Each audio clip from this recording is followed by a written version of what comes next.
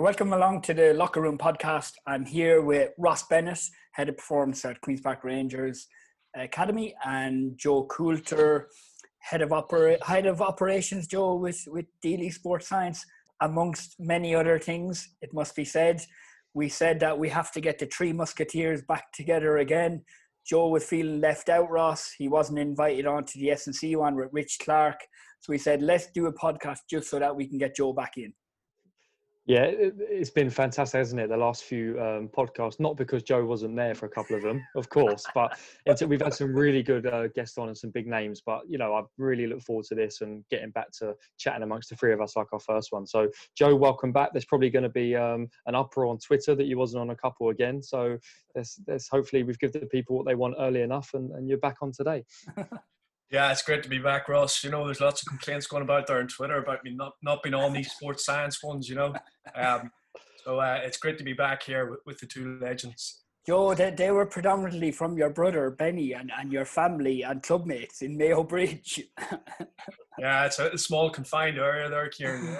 It is just outside of Mayo Bridge. Yeah, just remember, please, that this is a trial. To getting you back in is a trial basis only. Okay, so just keep that in mind in your answers as well.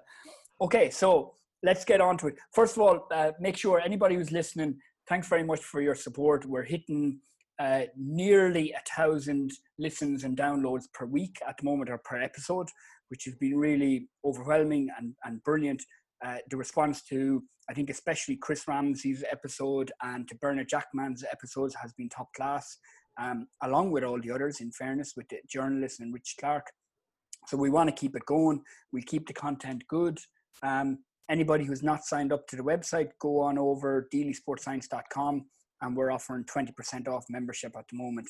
And lads, there's so much content going up there every day, isn't there, at the moment, on the WhatsApp group and on the website? Yeah, there is. There's lots of stuff up there, Ciaran. There's lots of new practices up from tactical pads, lots of new phases of play and scoring combinations. So yeah, so have a look there and adapt as you please. Yeah, exactly. Brilliant. Okay, so what we're going to do today, we're going to have a little bit of a discussion between the three of us. I think it'll be an interesting one. So recently, I did a presentation for the GAA webinar series, which was great. And what I did was I looked back with a case study on London GAA. So our involvement with London GAA, where I was manager, Joe was assistant manager, and Ross was head of performance. And we were there for 4 years, more or less, in total. And I called the presentation Preparing David to Face Goliath, a case study. And what I said at the beginning was, this isn't any secret to how to win in All-Ireland or win a competition. It's not a sports science presentation. It's not, this is exactly what you should do with your team. It was more about, okay, this is a case study of what we did, and then you can adapt those things to your team or to your club, the principles, let's say. The main thing that I did was look back over the 6-step model of development, with looking to the long term, making sure planning and organization is top class, bringing in really good support staff, having an innovative sports science team, individualized coaching, and then, as I called it, brutal reflection back on yourself in order to improve, an open environment to try and improve everybody. What we'll do is, in part 2 of this, we'll dig deep into the sports science innovation and the individualized coaching the next day. And just before that, then we'll go through the other stuff then that I mentioned before that part 2. Yeah, perfect. Yeah, I think it'd be a good opportunity to go through the presentation in a little bit more detail in part A and part B, and give listeners a real insight to what the real specifics that we did and reflections on that 4-year period. So yeah, it was great work here. It's great to have that down and document kind of the journey that you personally had and we had along with you, and great to discuss it today. Yeah, I actually have to say it was quite enjoyable. It was quite an enjoyable experience to reflect back on all that time, and to, like, I'm really happy, as I said, to get it in a document and get an audio of it, and it kind of feels like it's a little bit of a history of our time with the team, which is quite cool to have done. I remember speaking to an Irish guy who works with EIS, Ross, and he was saying that, that's a really cool project that you lads did there. You took a team an under-resourced team, not as talented as some of the other teams you had to come up against, and how you built that whole setup in order to compete. And I always thought that was quite an interesting way of thinking of it. I was like, that was a project you took on. Yeah, massive projects, and also the fact that we had so much, I wouldn't say control, but influence over the whole program, the way that we worked together, and that will come out amongst us. There's not many people, unless you're going in first team managers or managers at intercounty level, that have a real control and influence over that journey from all different aspects of the program, not just the coaching, the sports science, the operations, etc. So that would be really good to discuss today with you two.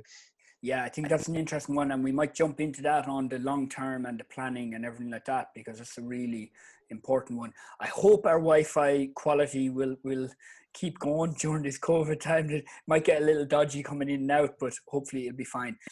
In general, lads, first question, Joe, and then on to Ross, and you can take over, Ross, from Joe. How do you feel about that period in general? Like, how do you look back on that period working with London, and was it a positive experience? Was it a negative? Was there good and bad? Or how do you feel now thinking back?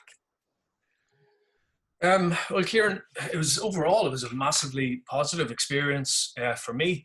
And if you can just remember back, I actually came in the second year, and I think you and Ross were already there. So you guys were there for a year already.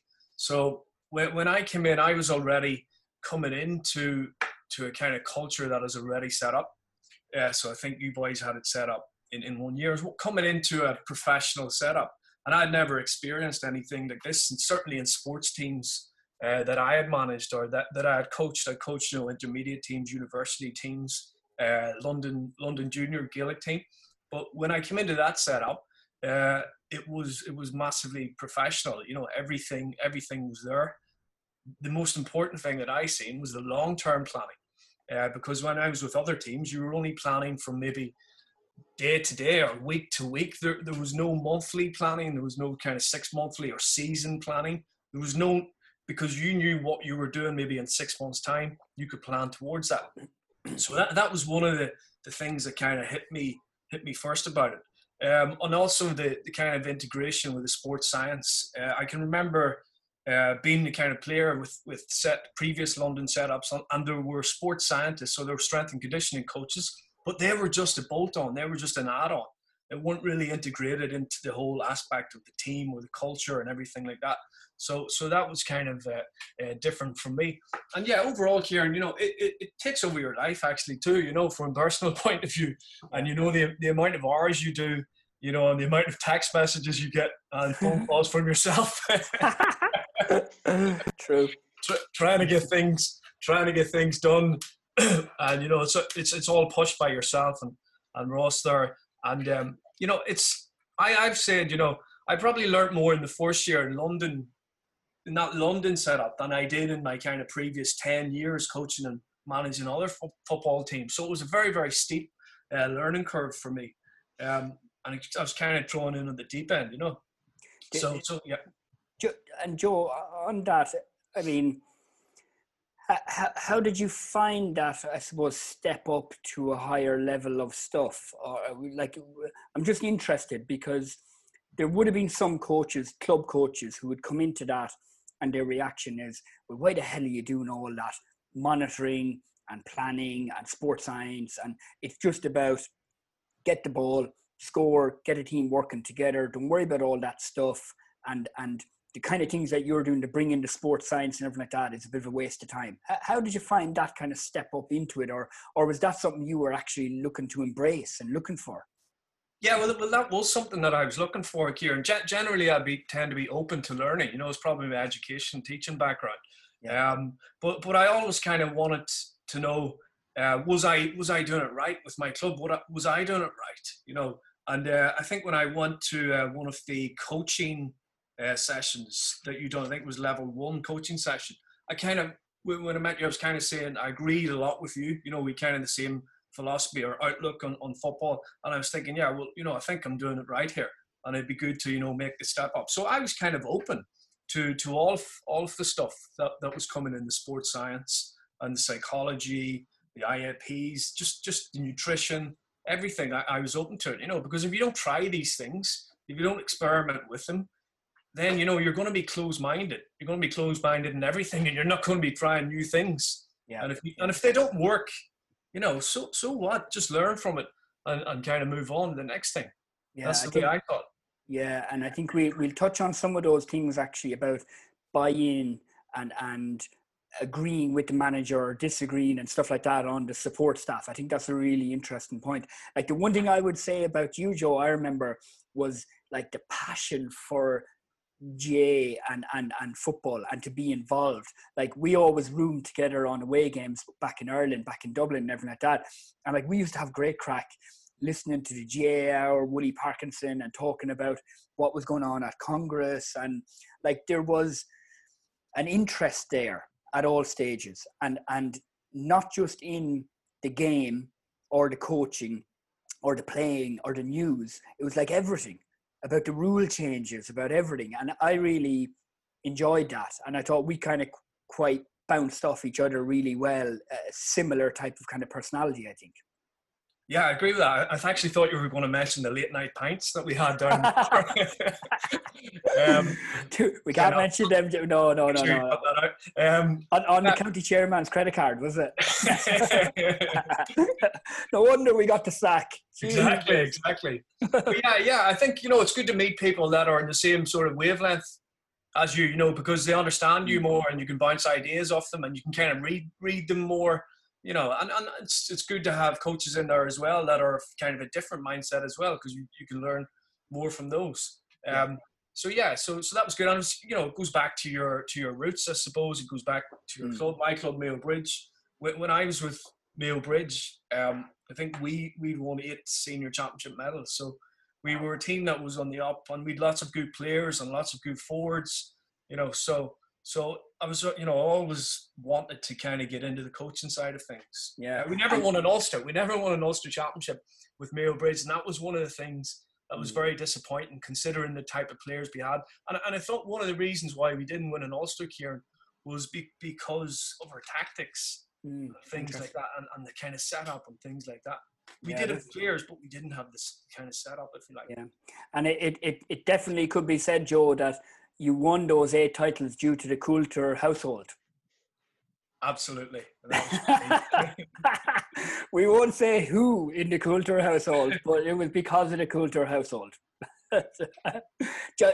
Ross, in general, just jumping back then to the original question, how do you look back on that time with London? Yeah, I look back with huge reflection, and it's great to talk about it. Listen, overall, it's very positive. I loved it. I loved working with you guys. I think that comes across now on how well we get on personally as well as professionally, and it makes a big difference. It's not often that you really click with people, not just in terms of personally and how you are, but also in your thought process. You know, what you think about players, what you think about training, what you think about the whole setup. It's not often that you really agree on the vast majority of how you're setting things up. And that, I think that's what transferred into this program really well. I look back with mixed emotions though. I think, first of all, I never knew any different. I didn't know Gaelic at all. And Ciaran rang me and said, do you want to come and work for Gaelic football? I didn't even know it existed, Joe. I had to go and Google a few clubs and stuff and found out in London it's actually quite big. But listen, I turned up. Ciaran was actually in India, so I actually ran the team for the first 2 months, if you think about it, Kiz. Yeah. Listen, hey, Brian McBrearty would have words about that. Well, I mean, I was at the track. He was there with me, in all fairness. The two of you, no, in fair, listen, I said that, sorry to cut across. I did say that the other night that on the webinar that yourself and Brian, you know, McBrearty did run the setup, you know, along with Noel Dunning and Paddy Curtin or whatever. But the two of you did. And it was an interesting time, wasn't it? It's very interesting. I mean, we did a little bit of track work, and look, I've gone into this group of lads and trying to take this professional approach from what I knew in my day job into an amateur sport. Well, I could not believe how receptive the players were and how hard working they were and how they wanted so many things and to improve. And, you know, they were great to work with over the 4 years. We worked with some fantastic lads. But I have to say, as much as it was positive over that period, I was also a little bit gutted that I don't think we reaped the rewards that we should have in terms of victories, in terms of league standings, in terms of championship wins. I think, you know, what we all did as a collective deserved a bit more. So mixed emotions, but took huge things from it and was very grateful for bringing me in. Yeah, actually, look, there's loads there you could chat about. First of all, it was quite interesting. Like, I was in India in a hotel in Mumbai chatting to Nicholas Anelka and Terry Phelan, sitting down having dinner, and then I'd get back to my room and I'd be like texting Cathal Green in North London and you know the different lads, like trying to get them back in to play with London and stuff like that. So that was a different experience. But yeah, those points resonate with me, Ross, where overall a very positive experience and very enjoyable. Like my wife would say to me that I never complained about going to London training. Like, if it was absolutely freezing cold, if it was lashing raining, if it was a Sunday morning, if it was whatever, I enjoyed going. You know, I looked forward to actually hopping on the train or hopping into the car. And I loved the coaching and meeting the lads and everything like that. And you can't say that about every position or job that you've had. But if I think back over the whole period, me as a manager, it was a failure, you know, because we didn't win a championship game, we didn't win a qualifier or whatever. So you'd have to say that, well, overall, it was a failure. Now, you can challenge that and say, well, what is success? You know, bringing a team from here to there on a journey, building a culture, building a setup and everything like that. But just purely in terms of results and everything, you know, you'd say, well, that was a failure. I agree with you in that I think we should have won a few games. There was a few more games we should have won, championship, should have done better in the league, whatever. And that's definitely a regret, you know, thinking back to that. Like you, bit gutted by the end as well, you know, not to kind of, I suppose, have the chance to, one more chance to kind of bring it on to another level, you know, and everything like that. But overall, definitely very positive experience. And I think I probably learned the most from that in my career than anywhere else, you know, bar the first 6 months of when I came into Queen's Park Rangers Academy, and it was like, whoa, this is professional football and full time and just different than what I experienced before working in the GAA, you know, where players aren't full time. I think I learned a huge amount. It's interesting then, and Ross, maybe we'll touch on this. So the first step that we spoke about previously in the webinar was taking that long-term approach, so to the development, so trying to actually bed in new things about culture and our values and, you know, about our mission, what our mission was and all. I know you coming from like a professional football, soccer background, things aren't very long-term. It's very results-based sport, and you have to win on that Saturday. And if you don't win, you get the sack. How did you find coming into the GAA then, in terms of with London, where we had a little bit more space to actually look towards the future? Do you think that we got it right in how we did it? Was it the correct thing to do? Try to bed down culture, or should we be gone, do you know what, I don't care about that. Let's just go put all our eggs in the basket. We have to win more games. Interesting, kids. I mean, you got to remember I come from like 12, 13 years in academy football. Yeah. So like it's a little bit different for us on day to day. We're not fighting Saturday to Saturday, and we've got a bit more time to develop players. So I think it was what we always knew in terms of bedding down a culture, looking for a long-term plan. I think we got it right in the sense that you can't go and take a program and implement it in year one. So we had to make sure that over time that we improved things over time and kept improving things. And that's also about professionalism, standards, culture, but also we had to keep going back a little bit because we had so many new players coming into the panel. So you'd build a great program and a great culture by the end of year one, end of year two, but then start pre-season again, you've got half the squad gone and a new half of the squad. So you always have to revisit things. And that was tricky, but it was a constant reminder of what we stood for and what we wanted to embed into our values. I think that maybe long term, it's good in the terms of the GA. You had like terms, so you knew you was going to be there for a 1 year or 2 year or whatever it was. It gives you a bit of security, but maybe just on the flip side of that, and we'll talk about the results business. Maybe if there was a little bit more. Let's say tipping scale towards the results for that season or the league campaign, and we compromised a little bit on something on the long-term vision, it maybe we'd have got over the line a little bit more. But that's a philosophical question in itself. Yeah, it's a really interesting point, because actually I do remember where two of our best players were away on holidays, and for the next game, I didn't start either of them in that first year. It was our second league game, and I didn't start either of them, Liam Gavin and Mark Gotcha. And because I felt that, well, I want to set up a culture here in that you don't just come back straight into the team. You do your time, you play half the game on the bench, and then you introduce them in the second half. And like, we lost that game against Carlow by 2 points. Now, if you play two of your best players for the whole duration of the game, you win that match, you know, and then who knows where the season goes after that. So there's a tricky situation there between results and long term, I think. Joe, I know you're big on culture and environment and everything like that, and that was something that we really did put a lot of time into. We had Bernard Jackman on the podcast a few weeks ago, and he gave us some really interesting tips and everything like that. How important did you feel creating the right environment and culture in London was? Yeah, it was really, really important, Ciaran. And just going back to Ross's point, one of the main reasons why it was important to have a strong culture was because your turnover of players was very high. I think you're talking around maybe 50% of players. If you're bringing in 15 every year for a panel of 30 or so, you know, that's a big turnover. And that means those players have to come into a culture that already exists rather than kind of, yes, they come in and you teach them up to the culture and, you know, you set an example to them. But they're already coming into the culture. So the players that already are there, the established players, will be telling those players, listen, you don't do that. You don't arrive to training 5 minutes late. You know, you can't do that. You know, you can't eat this, you can't eat that. This is not how we do these things around here. So from that point of view, I think culture in London is perhaps more important than other counties back in Ireland. The one thing also that I would say about culture is when you're bringing in a player, and we've done it many times, Ciaran, bringing in a kind of average, maybe first, second division club player back home, and you're bringing them into a good culture like we created in London, that player on many occasions has become a really good county player. And we know many, Ciaran, without naming names or anything, and lots of players have done that because they thrive in the culture.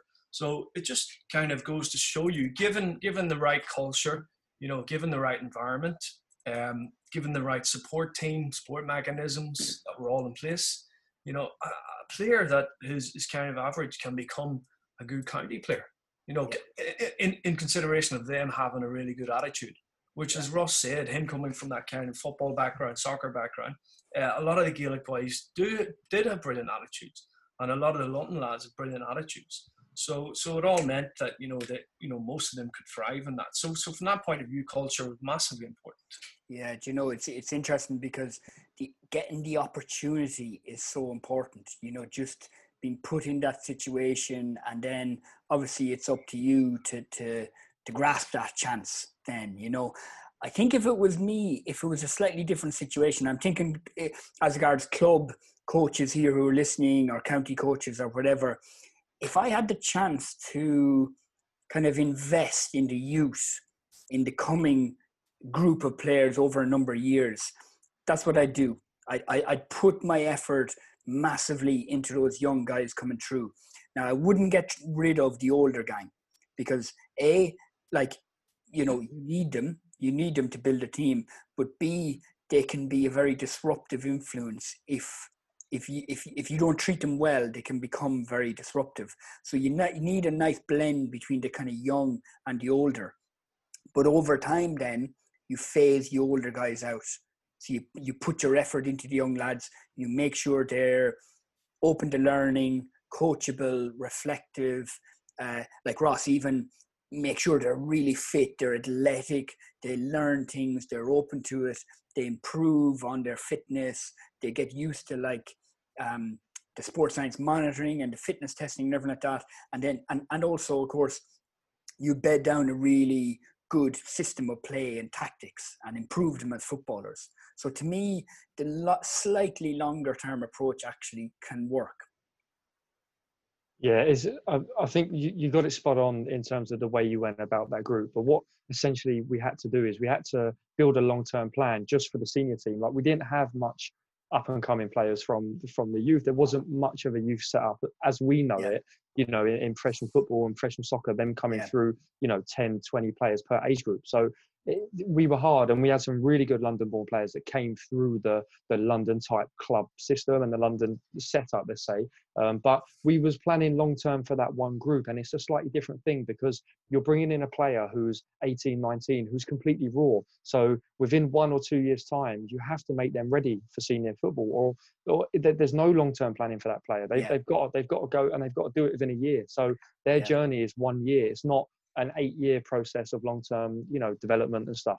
So it is slightly different. And I think your vision was more long-term vision for London as a inter-county senior football team. And we didn't really trickle into the setup of the youth that we would have liked to, let's say. No, it wasn't possible. Yeah. Do you know, just quickly before we move on to the kind of planning and organising briefly, I was on a call previously another day, and Fionn Fitzgerald, ex-Kerry player, and Keane Gormley, who has worked with Leinster Rugby and Dublin GAA, and we were speaking all about environment and everything like that.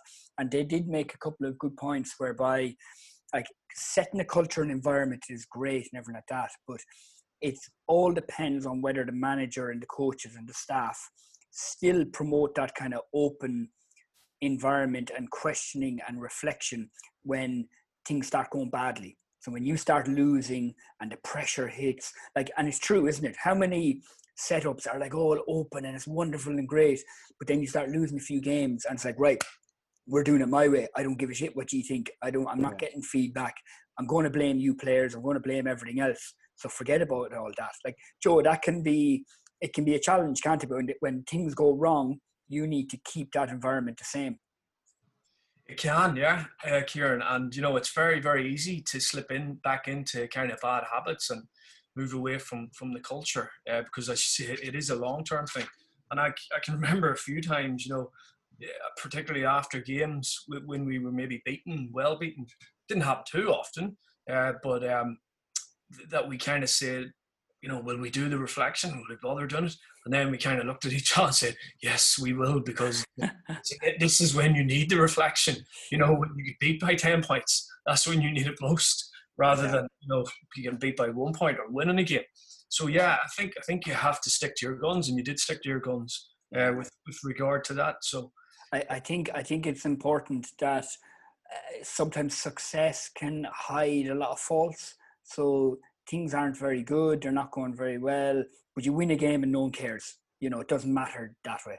And I remember speaking to usually players on opposition teams, and they'd be like quietly giving out to me about the coaching or the management or whatever, but yet we'd play them then 2 weeks later and they'd beat us. So like a bit of success and winning games, Ross, kind of hides those problems bubbling underneath. Of course it does. But I think we have to stand proud a little bit because, listen, we didn't have too many successful days on match day. You know, if you look at the whole standard, we were very competitive and we set up a very good team. But London were historically used to not winning games. So we, especially in the first year, you know, we was overcoming losses, whether we were close or not. And we still done the right things, stuck to what we was good at, because that was what was going to maximise what we had with our players and our setup and our limited resources. So like we done really well. We could have easily gone back to basics, gone back to old school, scrapped a lot of things, but you know, we stuck at it. And I think by year 3, year 4, we was really seeing the benefits of that in terms of the real competitive nature. And we were beating teams, and teams were, you know, didn't want to play us because we was at a good level where, you know, we could have turned anyone over in the league, for example. So we got to stand proud by that. Yeah, and I think Ross, just sorry to cut across there, Ciaran. I think if you look at the league table after year 3, I think that was a very successful year because goal difference wise, I think we were in the positive, Ciaran. I can't remember. Or it was certainly, I think, with parity actually. You know, so over the course of 7 games in a league campaign, if a London team is kind of equal in goal difference or scoring difference, then that's a big success because that measures the long term thing. It's a success, definitely. Okay, and I think it's important when we're chatting about our experience from London. it's not like we're wanting to reflect only back on that. We're trying to think, okay, well, the principles actually that can be applied to other teams, isn't it? These are the important things and everything. So on the planning and organizing, and Joe, you ended up doing a lot of this. You know, you were like head of operations and stuff and coaching. And how important is that to the setup? Just having everything in place and planned very well, and like with the thought that modern GA counties are big operations, aren't they? Like professional football teams have full-time staff to take care of operations and everything like that. But in a GA team and a county, it's a pretty big thing, isn't it? Operations. Yeah, it is, and it was a steep learning curve for me, Ciaran. And you know, if with operations, you know, people out there are probably thinking, well, what does that mean, operations? You know, what do you do? You know, there's just lots of different things that are done. I think one of the most important aspects of that particular role for me was were the away trips. And one season, I think, here we had all of our games were away, 7 games away. So, you know, one of the things I had to do was draw up a schedule for the weekend. And I had to make sure that the flight times were all correct, that the players were arriving to the airport, to the right airport, making sure they're not going to Terminal 3 rather than Terminal 2. Yeah. Making sure that they're all okay with their passes, you know, making sure, you know, liaising with Phil, the kitman, to make sure all the kit's there. Probably more important than that was the timings as well, making sure we're at the ground at the right time. You know, getting from the hotel to the ground before the games. A lot of our games were kind of 2 o'clock. So you had to, there's a lot of research done on my behalf, Google Maps, finding out how long exactly it takes to get to the ground from the hotel. You know, and if you're 15 minutes too early, some of the players are walking around, they don't know what to do with themselves. That can have an impact on their performance on the field. You're 15 minutes too late, people are running around, the physio's getting the table up, you know, people don't know what's going on. So, you know. Isn't it interesting, Joe, that when you're a player, you turn up with your boots. You like with a county team, you don't turn up with your kit because the kit is all provided. You turn up with your boots. You're told, be at this bus stop at 10 o'clock in the morning or be in this pitch or whatever, and you don't really give a shit, do you? You don't think about anything else. Whereas when you're involved in a staff, you have to go through all those details. And I think those are important things, aren't they? Yeah, they are, you know, and this is what you want. You want these things sorted out, because then the players don't have to worry about them, because then all the players do is perform on the pitch and go through their own rituals. So I certainly won't take for granted anyone who's kind of operations director. You kind of have to do it to military precision. And some of the things are out of your control here. Like, for example, you know, if we're playing in a big city, perhaps Limerick, you have to take into consideration things like traffic. If you're playing in rural areas, maybe out in Derry, remember we had to go through a few mountains in Derry to get to the other thing you have to worry about are the roads, and not even knowing where the pitch is. The pitch doesn't even come up on Google. So from that point of view, you know, it was quite challenging, you know, and it was, as I said, it was a steep learning curve. Yeah. Ross, just on that, because this is paramount to any setup, I think. And you know, kudos to anyone who's doing this outside of their full-time job as well, because professional football clubs have got full-time people to do this. You know, you guys were doing it and everyone's doing it off the back of extra hours. But if you haven't got this stuff nailed down to the point, then forget about any detail of coaching, forget about anything, because the players will notice. I know they just turn up with their boots and they want to play, but if things aren't organised well and training's not organised and the match day itinerary is not organised, then they'll cop on and they won't be happy and it'll affect their performance. So that's the foundation for any successful setup, is having this spot on.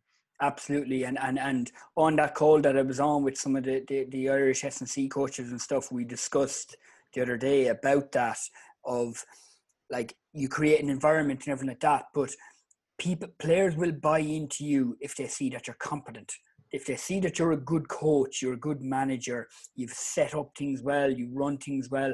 And like Joe was saying there, like, the operations is such a big part of that, because if you arrive late for the match and the player's rushing around, he doesn't give a damn then about your ILP that you did during the week, or that brilliant drill or practice, or he's like, I'm late, I'm not happy. And so, like, all I would say is the club coaches or any coaches out there, get your operations right, because you've control over that in some ways. You know, you can be well organized and plan things and everything. You don't have to be the best coach. You don't have to be, you know, a brilliant ex-player or anything like that, but you just need to be organized. And the beauty, Joe, like those away trips for us, so we're based in London and we're traveling back to Ireland on flights.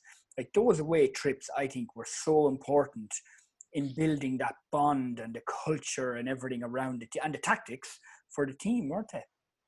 Absolutely, Ciaran. And you know, whilst it's sometimes challenging to go over there because you're getting up at maybe 4:30 or 5 o'clock in the morning to get to an airport in East London, you know, there are massive benefits, advantages of playing away from home, because you can sort of relax when you're there in the hotel. You can sit down, you can get to speak to the players, get to know the players a bit better. You can even structure the whole day, and you can have good meetings. And the players don't mind if the meetings. I know players in general don't like meetings, but if you're in a hotel and they're not going anywhere, they don't mind the meetings. Yeah. You know, if you're having a meeting after a training session, a lot of them want to get home. You know. Yeah. So from that point of view, there are a lot of advantages, and it means you can embed your kind of tactics. And that's where I think that we were quite strong, sort of tactically, in that situation. So yeah, it's very, very good. It's very, very. There are lots of good things about traveling back over to Ireland.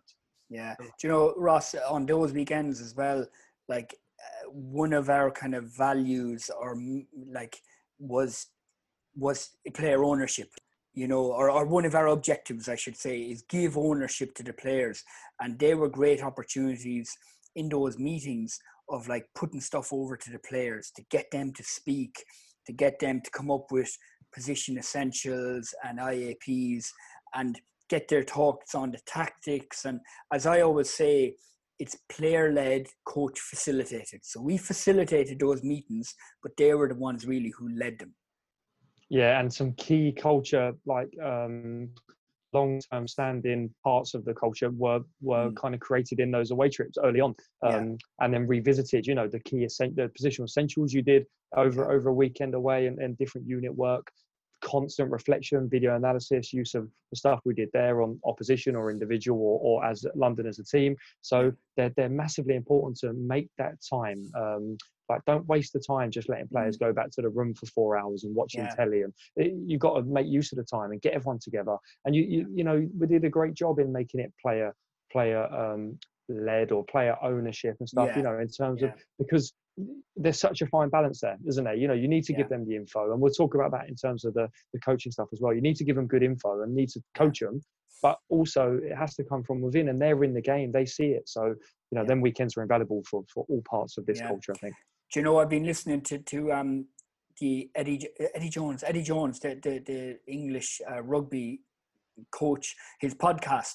And Ross, I know you have been also, and it's brilliant, really, really interesting stuff. Now, the one thing I'd say about it is that, like, loads of stuff he's saying, and they're going, you know, we did that. Like, I know that, you know.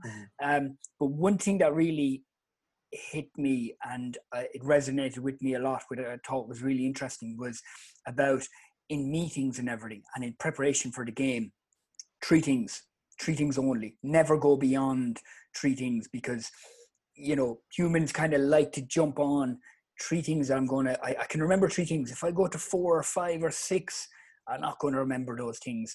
And how he keeps his meetings and analysis like so short. So small, little, short, bite-sized meeting with a few key points, and that's it. And I think from my personal development, I would probably shorten the meetings, or even I'd split them up. You know, that kind of way. I'd go like, do you know what? Let's meet for 15 minutes about our attacking setup. Let's go and have a break for 10 minutes, go and get a coffee, whatever. Come back for another 15 minutes, work on our defense or attack, whichever is the opposite. 3 key things, and that's it. I think it's easy to fall into the trap of trying to give the players everything you know about the game, and maybe we were a little bit guilty of that, of trying to just get across so much info that then it's kind of like what lands and what doesn't land. So I think that's a huge reflection point there, and maybe something going forward to even have less than 3 things depending on the group you're working with. Yeah, London, Do you know what's interesting with that as well is, and Joe alluded to it, like you have players there who have been there a number of years, and then you have players who are coming in fresh. And I know every team has that, like has new players, but we had new players coming in who had no clue about how to set up as a defense or tactics, or, you know, they were coming from just a small club team and they had never been exposed to something. Whereas if you look at, Joe, if you look at like Tyrone, you know, a young player is playing with the under 21s or minors into 21s and then graduating into senior, he already knows a lot, a hell of a lot by the time he enters into the senior team. Yeah, he knows how to play football. He knows in what way that particular county plays football. Yeah. So there's not really much to adapt to from that point of view. So, you know, and that's probably credit to some of the London players for being able to adapt. Yeah. I think if you come to, in general, if you come to live in London, if you're an Irish lad, I think you'd be quite open anyway, and you're quite open to learning. So from that point of view, I think it's very important. But I was just going back to giving the players little chunks. You know, you talked about giving them 15 minutes here, and then, you know, letting them release, and then giving them 15 minutes later on. That was massively important. Without getting too technical, there's a thing in education called cognitive overload. And it's where Joe, you're not going to bloody bore us with your education stuff now, are you? You give them too much information, and then they end up learning nothing. So it was good to have those short, snappy meetings, and then read them again, and then you're retaining the information by going back to them again. So that was all good in terms of the learning process, Ciaran. Joe, that must be why schools do 6 hours straight of lessons. I give them a break, you know. Give them. I bet you do. Okay, interesting. We move on, lads. And Ross, this kind of spans both areas really of the planning and organising, but then into the support staff. And I'd like to just kind of tap into your experience and knowledge of being head of performance, like a really big role, head of performance with QPR Academy.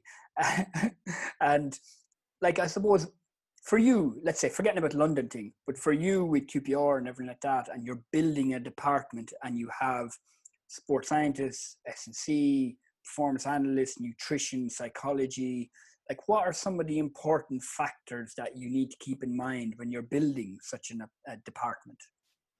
I think the two, like just talking about the two different roles then that was on at the time with QPR and then obviously going into London. Yeah. And for me, they were very similar in a way, because when I inherited QPR, the role at QPR, I was in the QPR as sports scientist for a couple of years before that. But, you know, there was a lot of things I wanted to change, not just the processes, but also people. You know, I felt like we needed a real freshen up, and that's where I felt we was at the moment in time. But someone once said to me, they said, you know, Rome wasn't built overnight. And I used to think I was too eager to try and change everything. I want this to be good. And, you know, it's only now that I actually think, do you know what? I've got the department I'm 3.5 years into the post now. And it's only now where I think I've got the department in a real good place. And, you know, it's taken that long to change things. And it was the same for London. You know, it was trial and error. It was, and, you know, the fact that I had a manager that was so educated in sports science as well, and was kind of pushing me at times to introduce new initiatives when I was one saying, I'm not sure. You know, we had a debate about psychology and stuff like that. It was good because it kind of kept me like trying to constantly improve, but we had to sometimes take a step back and go, well, we've improved this year and it's worked really well, you know, and we'll run with that and we'll maximize that. And then in 3 or 4 months, yes, we're going to put this in, and we're going to, instead of just keep it like introducing new things, and the effect of each thing doesn't maximize per se. So that was a key thing for me. Yeah, it's a really interesting point, I think, isn't it? Because we all want something straight away, and we want results, and we want to introduce new ideas, but ultimately it's you, like Anthony Turner in Middlesex always used to say, soon ripe, soon rotten. So if you get to somewhere really, really quick, well, it might, if things go badly, it might go the opposite direction really, really quick as well. And sometimes that development over long term is best if you can afford that, I suppose. How did you find then, like moving on to the support staff, that was the next point in the development process for us that I mentioned on the webinar. how did you find then managing the different people coming into the roles? Because I suppose because of the nature of us being in London with such little money and funding and people coming and going, like from the city even, how did you find integrating those people into the setup, the different sports scientists, the interns, the nutrition, the psychology then? It was very tough because you're basing everything around like trying to be professional and trying to communicate and give the players the best service possible. And obviously we only had limited amount of time, and staff only had limited amount of time outside of their other commitments. So, you know, the way we work, we're very full on, we're very professional. We want a good service, you know, and Joe will vouch for that. He learned that straight away. WhatsApp messages are pinging all the time, and that's the way we are. You know, a message comes in at 11 o'clock at night. We're 9 times out of 10 we're replying. We're not waiting till the morning. That's just the way. Now we obviously respect the work-life balance as well, and that's probably something we looked at over time, and maybe, you know, we needed to come off the gas a little bit. But I think hard work was anyone that come in with a real passion and hard work, like fitted into the program and a willingness to open, fit into the philosophy and become, you know, an integral part of us moving forward.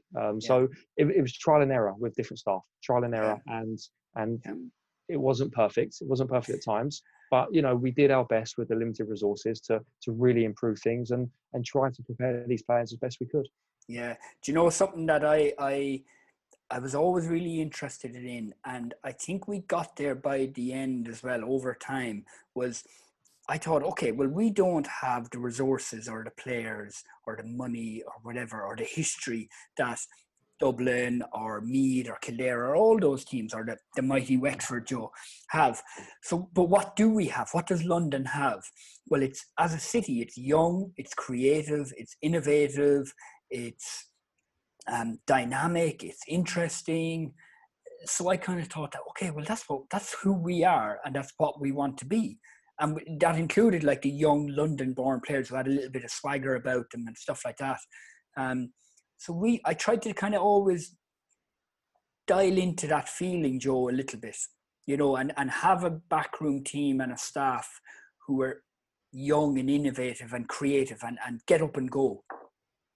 Yeah, and I think that's one of the benefits again of, you know, being in London. It's you have access to lots of people who are well qualified people, and there's a lot of competition as well for you know, those people actually want to come on board because it gives them an opportunity too.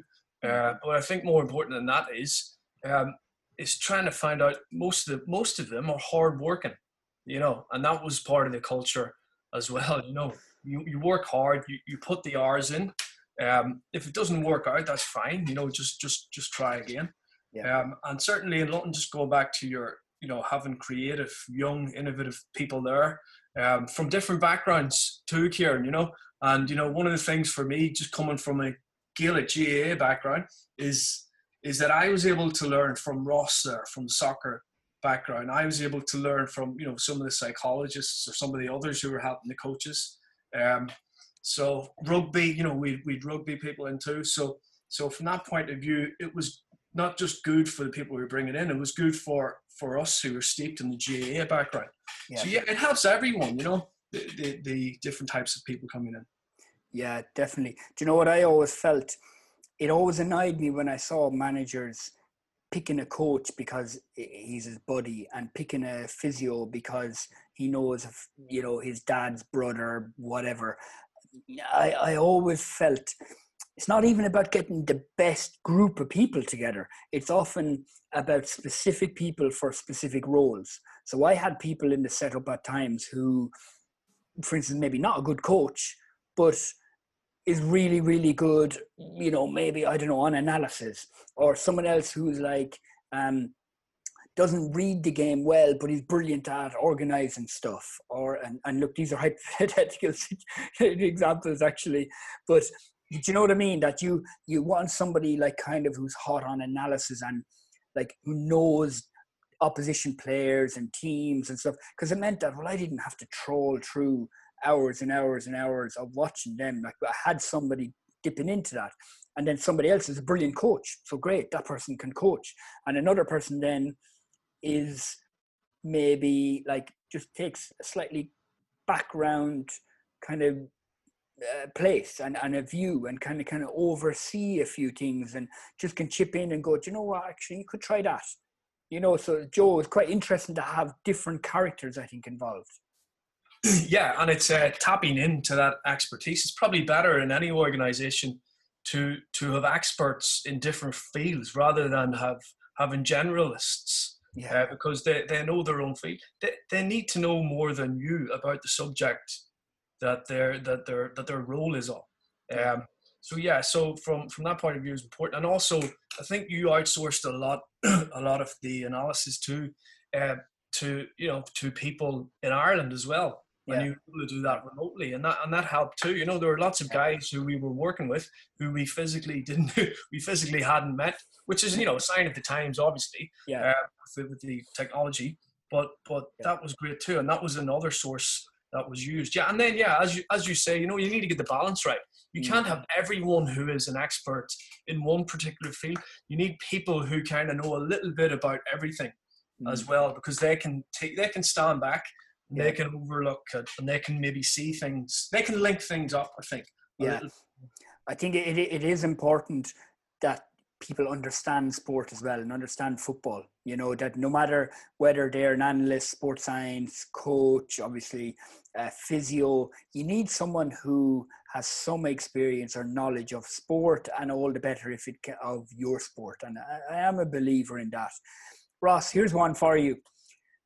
How do you get the balance right between your backroom staff buying into the manager's philosophy or the philosophy of the club versus your backroom staff being critical and questioning things? You have people in you can trust. The problem is, Kears, is, you know, listen, looking back at it, you'll be the first one to say it didn't get support staff 100% right every year. You know, that it's hard. You're trying to recruit so many people. I think the best year we had, unfortunately for us, was the last year. You know, when we had, the best dynamic among staff, and I think everyone was kind of singing the exact same hymn page, because people have different views on things, and people come in with different ideas, and that's normal. Of course it is. And like I said, the hardest thing is to get everybody on the same page, to be working towards something. So it doesn't matter how someone is. If someone off a different hymn sheet or going against the manager or the philosophy, it's not going to work. So you need people in you can trust, people that you know are going to deliver your philosophy, your values, how you'd like to run things, and that's how an organisation grows. Yeah, I think it's Joe. Yeah. Yeah, I agree. Yeah, I'd certainly agree with that, Ross. I think, you know, you can disagree with the manager. You know, that's fine to disagree with the manager, but at the end of the day, it's the manager who makes the final decision on players. You know, Ciaran, I'm sure there were lots of times where I disagreed with you on player selection. What? or whatever. We had a discussion about it. But at the end of the day, most of the time, at the end of the day, if the manager makes the decision, you have to go along with that. You cannot be going behind the manager's back and saying to the players, well, it wasn't my decision that you're not in the team. Yeah.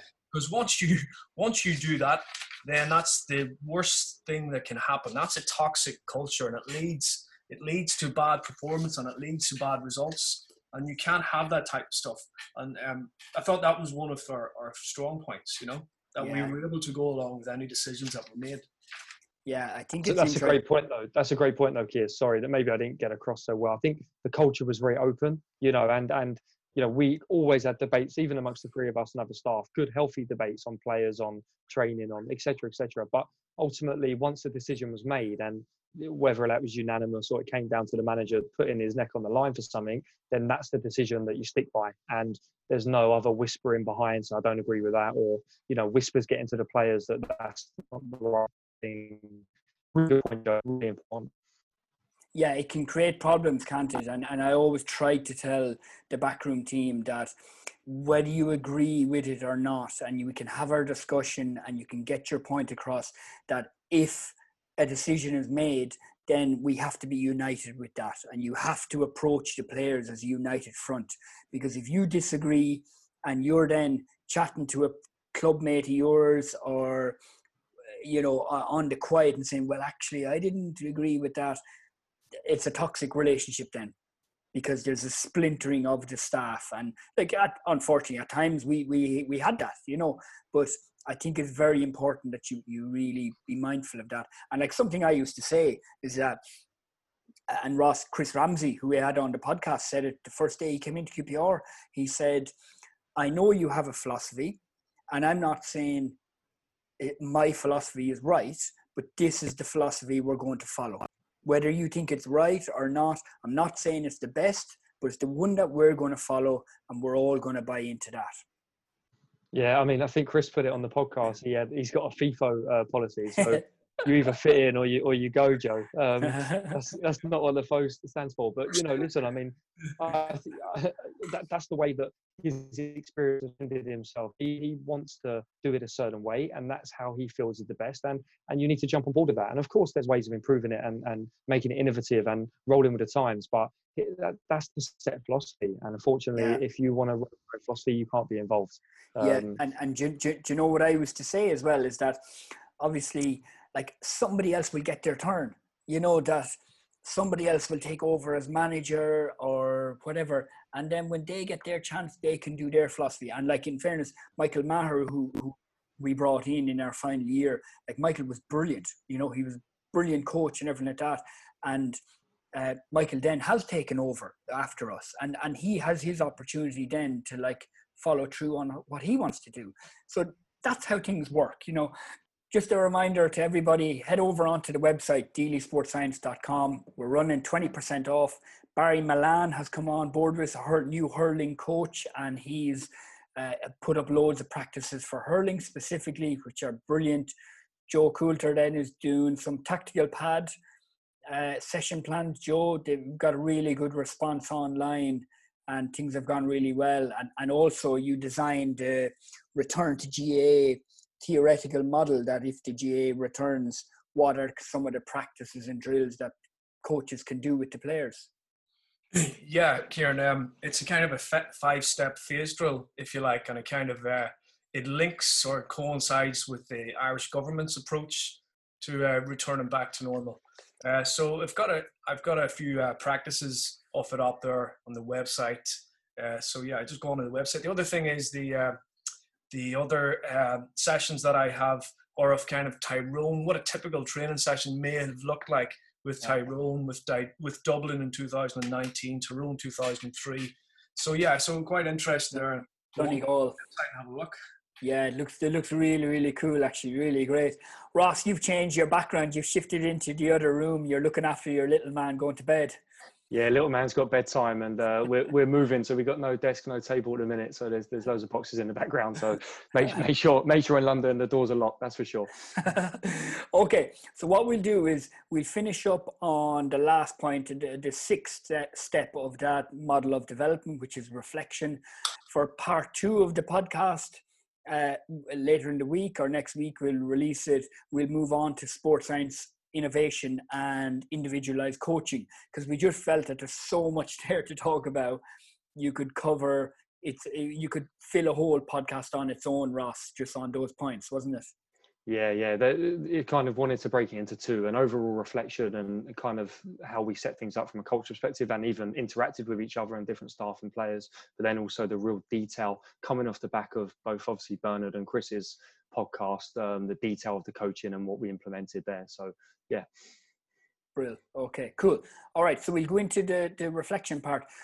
So the main point of this when I was doing the GA webinar was how brutally honest we were in terms of our reflection. So I like getting feedback. It hurts sometimes when the feedback is not good, but I want to hear it because, Joe, my philosophy is like just say it straight out and give me exactly what's not going well or what wasn't good enough or whatever, and that's how I learn, and I want to get that feedback. Yeah, and I think it's important to not only sort of reflect on your own performance, but maybe to get other people to kind of reflect upon it, because there might be some things that you not you personally, but that we all might miss. Could be when how we speak to players. It could be setting up the session, planning the session. It could be implementing the session. Did things go right? You can kind of look at that yourself and reflect, maybe on the car on the way home, you might say, did I do that part of the training session well? Did I say that to that player at the right time?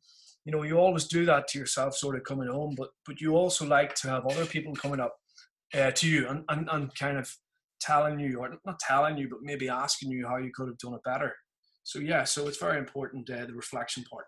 And it kind of taps into that concept at the beginning we spoke about player ownership, and also that kind of openness of creating an environment of learning and openness and reflection and improvement, and that everybody comes into this culture and environment where they go, okay, well, I'm actually open to giving feedback, and also I'm open to put my hand up and say, well, you know what, I don't agree with that, and you're not just going to get shut down. Ross, it's interesting because working in professional football, especially first team level, for instance, like the manager at first team level is not going to listen to much feedback from the players, is he, in general? In general, and it's very stereotypical now of what soccer is like. But I said it a couple of times, even with Bernard's podcast, rugby, I think, is ahead of the curve in terms of player ownership. I think they give so much ownership to the players. Now, this is not saying either one's right. This is just how my take on things. GAA and Gaelic football, I think, is then slightly behind rugby and in general. But football is very much what the manager says goes. And if the players don't perform on the big day, I don't think the manager might internally take some slack, but he's not telling that to the players. The players haven't performed for him, and that's kind of how it goes. Whereas in other sports, there's maybe more reflection on the management process. But that was a really interesting one that we all internalized and spoke about. At times we felt the players didn't perform the best that they could have, and we felt preparation was right. But then listen to Eddie Jones' podcast, the manager, essentially, no matter what happens with the players, it's down to the manager, because if they haven't performed on the big day, why haven't they? What reasons haven't they performed on the big day? Is it historical? Are they used to not performing on big days and getting results? Is it the way you prepared? So there's all them questions that you're talking about all the time. But the culture you set up at London, and the way you work in general, and the way we are in the academy and stuff is very open and looking for improvement all the time. Feedback. I know you did the match feedback forms on how you felt things go and set up. So that's definitely the way forward. But I don't think it can be 100% player owned. Sometimes players have to be told. And like, if you're looking for a quick fix, you can't let a player figure something out, because you need to tell him that he needs to mark this man or the space. That's the danger of the space or whatever it is. So there's a balance there. Yeah, there's a real balance there, isn't there, of listening to a player and being open to that, but also ultimately decisions have to be made in that moment. And like, players are selfish, aren't they? They want to play. They want to play the full game. And I suppose they will get blinded some more than others about their own game. They might want the team playing in a specific way because they feel they'll get the best out of themselves. Whereas you as a manager, or us as coaches, have to think of the overall team and the greater good, isn't it? Joe, are there situations where you can give too much ownership over onto players and be too open to feedback? Yes, the answer to that is yes. There are situations where that can happen, where you can give too much ownership, especially in areas where the players themselves don't have enough knowledge or don't have enough expertise. You can't really outsource that type of ownership to the players, because, as you say as well, there are also players are kind of selfish in that way, and they want to get in the first 15. And they might say things to you as a management which might help them to get on the team. I'm not saying in a vindictive type of way, because we all want to start in football teams. So I think you have to get the balance right. So just going back to your question, I think there are things that you can kind of outsource. So, for example, kind of the reflection we done after the games. If you're getting information back from all of the players that are some common threads that all the players believe, then sometimes, if you think you're wrong, sometimes you might have to go with that. You might have to listen to that, because it's coming from all of them. It's not just some outlier, one player that's saying it. It's all of them. So from that point of view, if you're getting feedback that's kind of team-based, it's good that way. But no, I think sometimes we can hand too much ownership over to the players. Yeah. Ross, do you know what I found difficult always was when you lose a game, when you know that you're good enough and you expect to win, and dealing with the frustration of that loss versus looking forward to the next game. So how much that you come down hard on the players afterwards and tell them, listen, that is not good enough. We expect more from you in that. You're better than that. Versus not putting people's noses out of joint and being able to kind of to park it and go, okay, I'm really unhappy with that performance, but it's finished, it's gone, and let's just move on to the next game. And that balance is so hard to get right. Very, very tricky, very tricky. And just going back to your point, Joe, on there, like I agree with that in terms of if someone's putting feedback on the shape, we weren't set up right, or, you know, the forward line weren't set in the right way to get enough points and scores and stuff. Like, that's where you hold every player to account in terms of their job essentials, in terms of their job roles. So if someone's done all of their job roles individually, yet the team hasn't been successful, he's got a right to then say, well, either that individual didn't do their job or the setup wasn't right. But if he didn't, then, or she didn't, then you can't talk about anyone else, because that's why you have that reflection model on yourself. So that was really important that we tried to bring in that self-reflection on your performance. And I think it worked really well.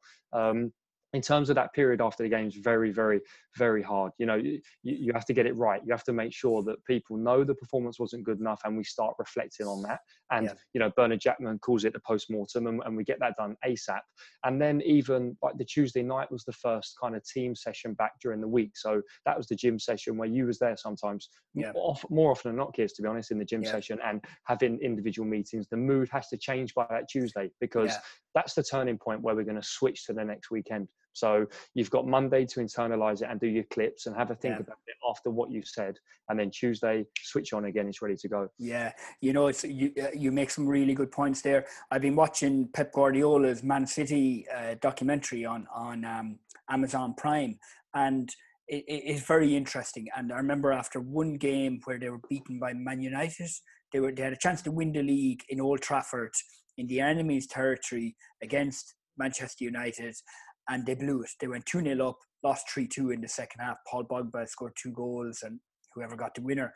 And Fabian Delph, after the game, you could see he was hyped.